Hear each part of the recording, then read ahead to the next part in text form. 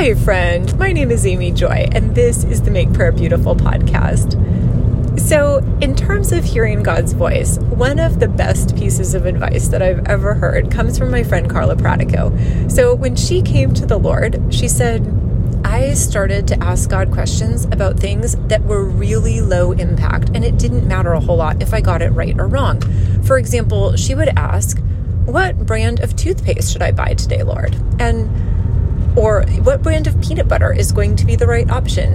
And the reality is, maybe one of them was on sale, or maybe one of them is actually better for her particular body type, or maybe the Lord just wants her to be creative in terms of brands, creamy or chunky, who knows? And so I think that was just really a kind of a delightful method of learning to hear God's voice. And what I really liked about it is that it's very low impact, meaning if you try to hear God's voice about the brand of toothpaste and you get it quote unquote wrong, or you don't hear exactly right, it actually doesn't matter at all. You're like out of one brand of toothpaste, or one tube of toothpaste. So I will do this sometimes when I'm out hiking. I'll say, okay, God, do you want me to do my trail clockwise or counterclockwise today? Do you want me to go to the right or to the left? And sometimes I'll have an impression, and sometimes it'll be less clear, and that's actually fine either way. If I've gone around my loop twice, sometimes I'll say, okay, do I go around a third time, or is it time for me to head home?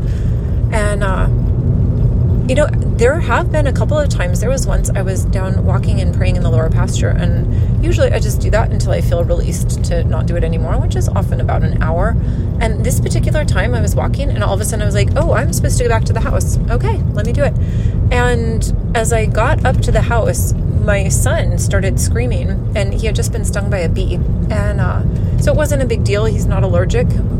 But just the fact that I was there to give him the homeopathic Apis and put the baking soda and water slurry on it to help draw down some of the acid burn. Anyway, I think he was just so thankful, and the other brothers were really thankful that they didn't have to run and find me. But that was just so gracious of the Lord to say, no, it's time to go back to your house right now. And so, but even with that, if I had not listened, or if I had been disobedient or, ignorant or something, it really wouldn't have been the end of the world. Like, my son was not going to die if I had been 5 or 7 minutes later to get home. And so, yeah, I think my encouragement to you is, if you are wondering if you are able to hear God's voice, just start practicing with some of these low impact decisions. Lord, what would you like me to make myself for breakfast? Should I have eggs or cereal or oatmeal or whatever you would normally eat? And am I supposed to, which book would you like me to read next? And if I start the book, do you want me to finish it, or are there specific chapters you want me to read? What's a good topic of conversation for us to talk about at dinner tonight? Anyway, we have options. So yeah, Lord, I just ask that you would release your voice over even the little things of life. And Lord, since you tell us to cast all our cares on you, I thank you that you are a God who delights in details. And so I really am asking that you would give us the ability to discern clearly what details you have for us, and how you'd like us to